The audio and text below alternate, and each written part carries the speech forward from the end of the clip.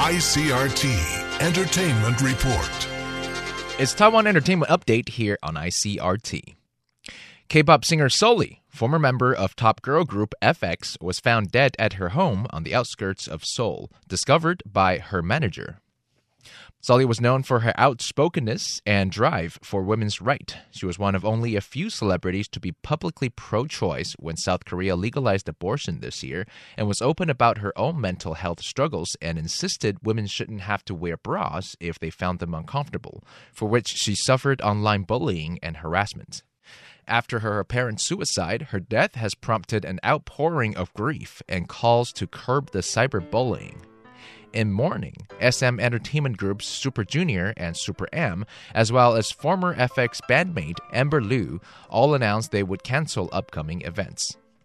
Here in Taiwan, the suicide prevention hotline is 0800-788-995, and the 24-hour therapy hotline is 1995 or 1980. Taiwan-born movie director Ang Lee's new film, Gemini Man, is set to premiere on the island on October 23rd. Normally, movies are shot at 24 FPS, that's 24 frames per second. But Lee shot his latest work at 120 FPS, giving the film extremely sharp and ultra-realistic visuals. Naturally, no theaters in Taiwan can play it in the form that the Oscar-winning director originally intended. While the film may not be played to its full capacity, we will, however, be able to see Ang Lee and Will Smith live in living color as they are scheduled to visit Taiwan for a 3-day promotional tour between October 20th and 22nd. Now let's take a look at Taiwan's box office top 5s. At number 5 is the Japanese light novel turned anime series, Rascal Does Not Dream of Dreaming Girl.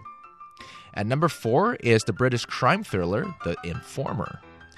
At number 3 is the American science fiction adventure film starring Brad Pitt, Tommy Lee Jones, Liv Tyler, and Donald Sutherland. It's Ad Astra.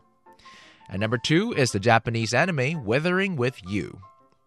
And at number 1 still is the Taiwanese survival horror adventure production, Detention. This is Taiwan Entertainment Update, brought to you by ICRT, Taiwan's #1 English broadcast platform. Stay up to date on what's trending in Taiwan and around the world by visiting icrt.com.tw or downloading our app, ICRT, at the Apple Store.